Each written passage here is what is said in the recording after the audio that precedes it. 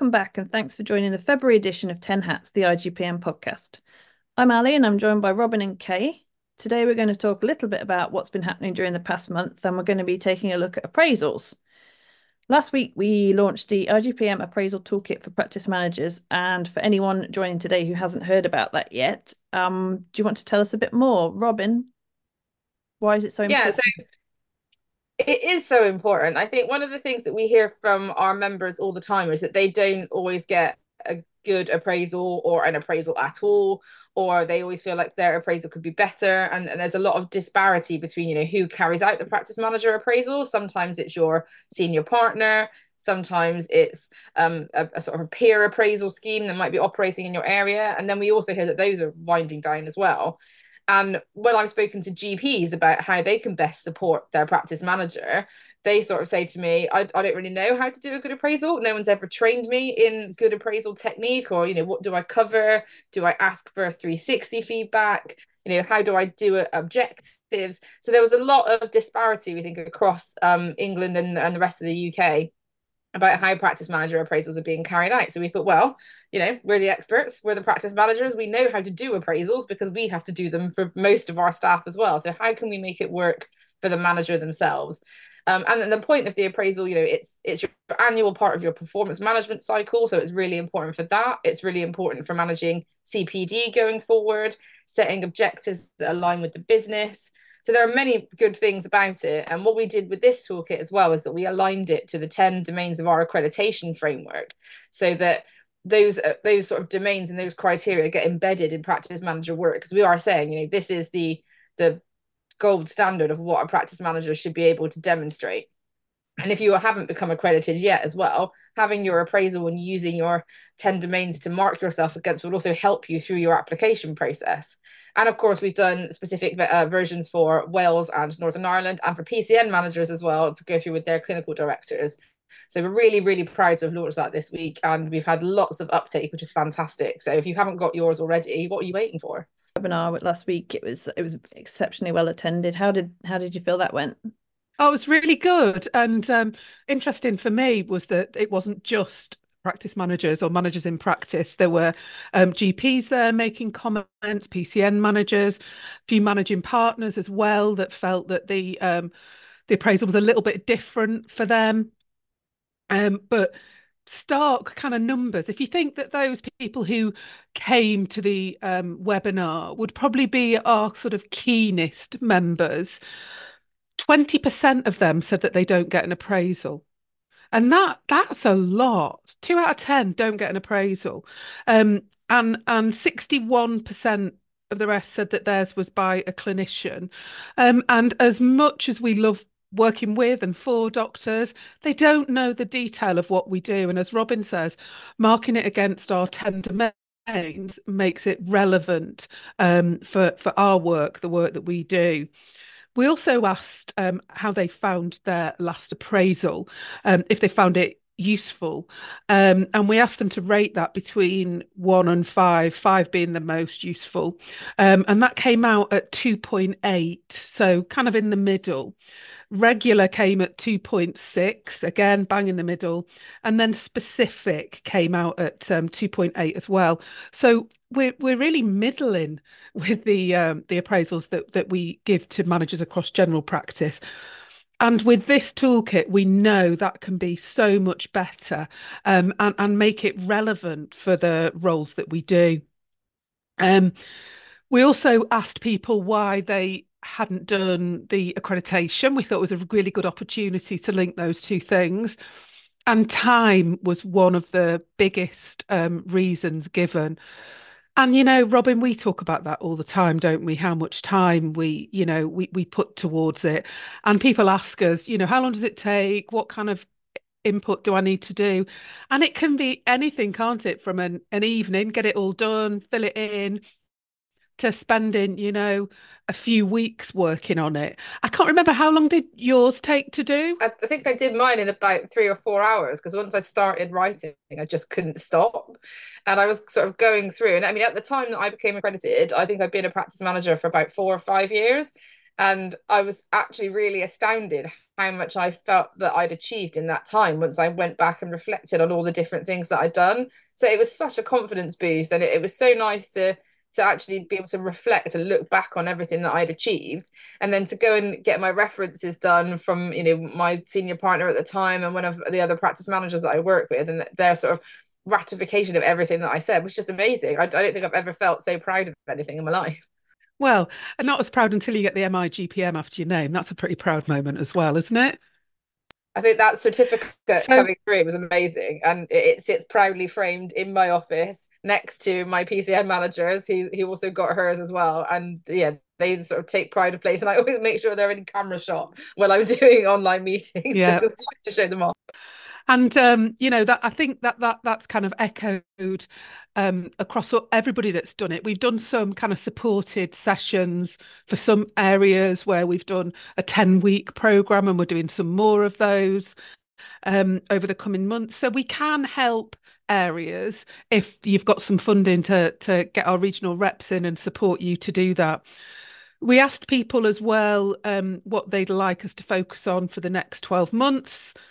They said growing membership. So that's kind of back to all of you that's listening. If every one of you that's a member gets somebody else to be a member, then you know we've doubled, and that's what we need to do. Um, Also suggestions about us continuing to be the voice of management, which you know we are, and making some positivity in the media, trying to change the tone of some of the press that we get about general practice and visibility.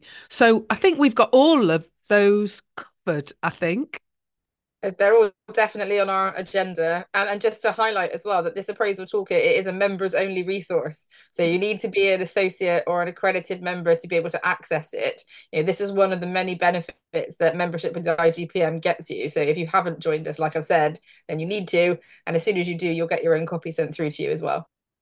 And if you'd like to watch the webinar back, it is available on our YouTube channel now. So if you pop over there, you can watch the recording and catch up with all the stats that Kay's just shared.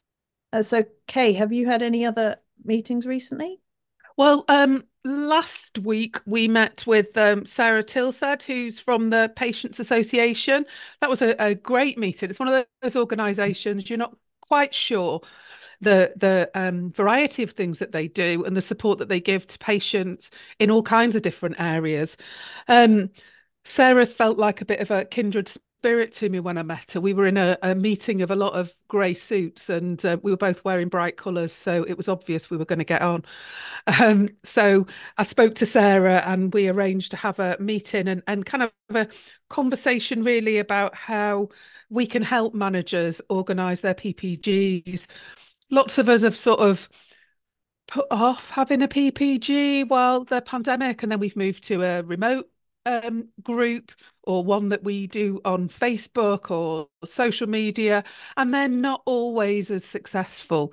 So we talked about the guide they've got on their website, and we'll try and link that in the notes today.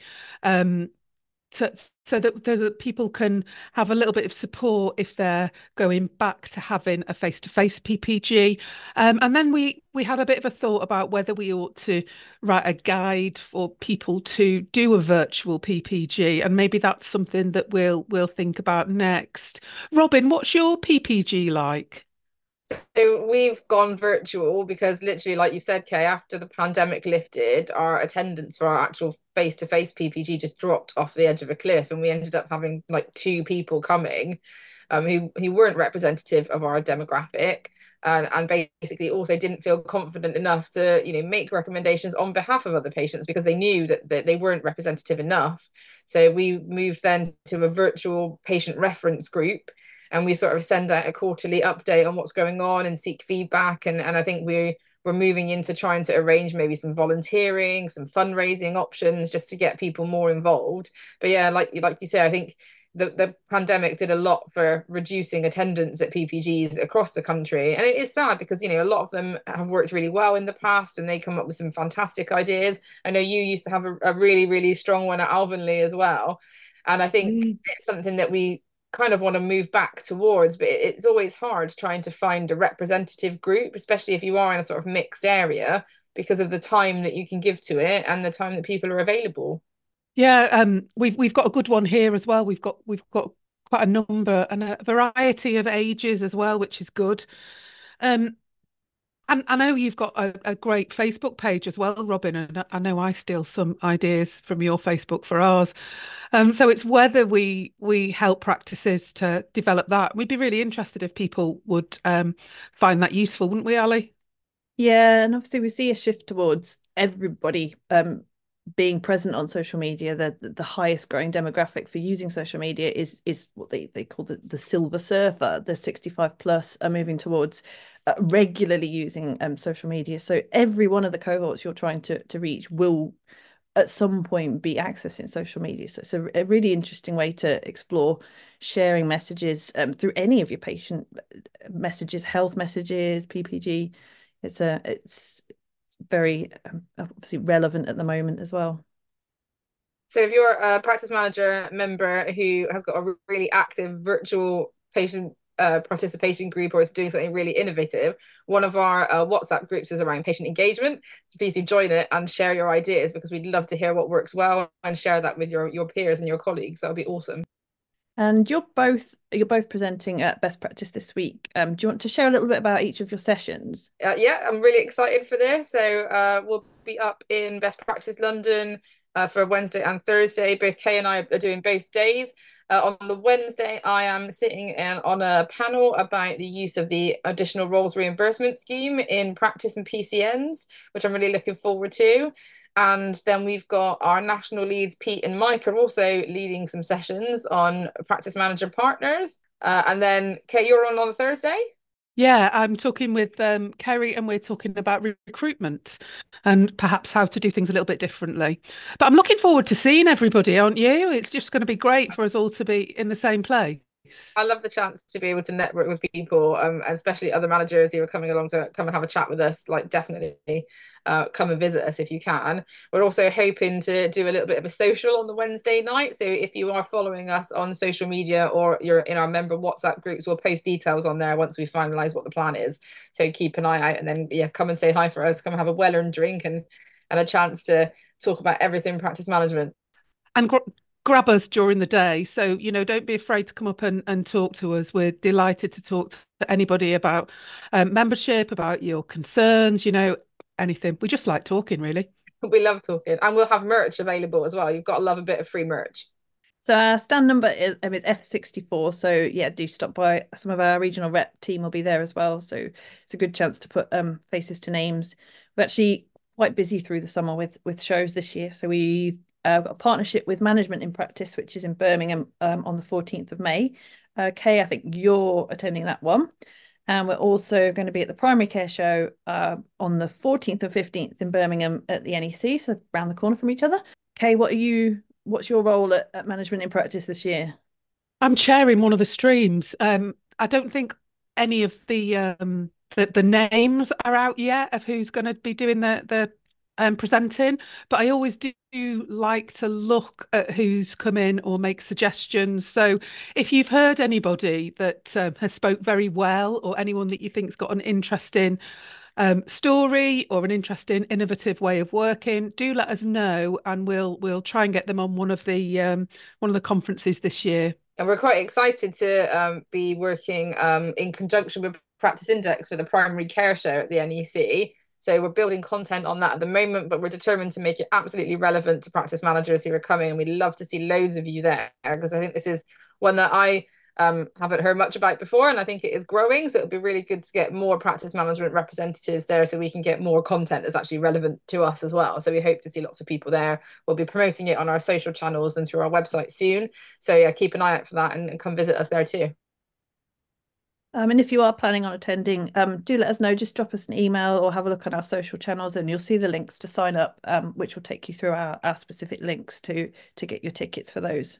So we've had an email from one of our members for advice again. Robin, I think this one's going to be very much your bag on this one. Is it a HR question? It's HR. I've read that flexible working laws are changing and I'm really confused. I've got one staff member who I inherited on a term time only contract. They're a pharmacist. And I've got two receptionists now asking to do the same, but it's just not going to work for us. We can't manage to cover the time they're off. But they're saying having someone else within the practice on this arrangement sets a precedent and I can't refuse it. Is this right? Ooh. So yeah, the law is changing around flexible working, but not in that sense. So the upcoming changes that we expect from the 1st of April are that you are now legally able to make a flexible working request from day one of employment, whereas previously it was after 26 weeks. So that's the major change, really. It means that people on being offered a job can then straight away put in a request and say, I want to change the working pattern or something about it, which I know is going to go down like a bag of cold sick. But don't be afraid. I think the best way to manage that is to be flexible at the point of job offer, because then if you can make something work right from the off, you're not going to need to respond to a request. So bear that in mind. And the other change is that you can now make more than one request in a 12-month period. You can make two. So if someone has already made one and previously you could say, well, you made one only 9 months ago, you have to wait. It's actually now two in a 12-month period. But again, I would always encourage you to talk to your staff if they are putting a flexible working request to see what the issue is and see if you can manage it informally without having to go through this process. I mean, we all understand about retention being so important. Lots of people are looking for a better work-life balance. And if you can accommodate that, you quite often get a better output and performance from those staff members. So it's always worth having a conversation, even if you don't think it fits in with the policy.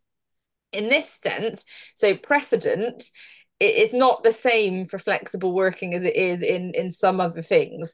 If you've accommodated one arrangement, but then another request comes in and you cannot accommodate it and you have a genuine business reason for refusal, then that is fine. That you can't just go back on, oh, well, she's got it, so I want it.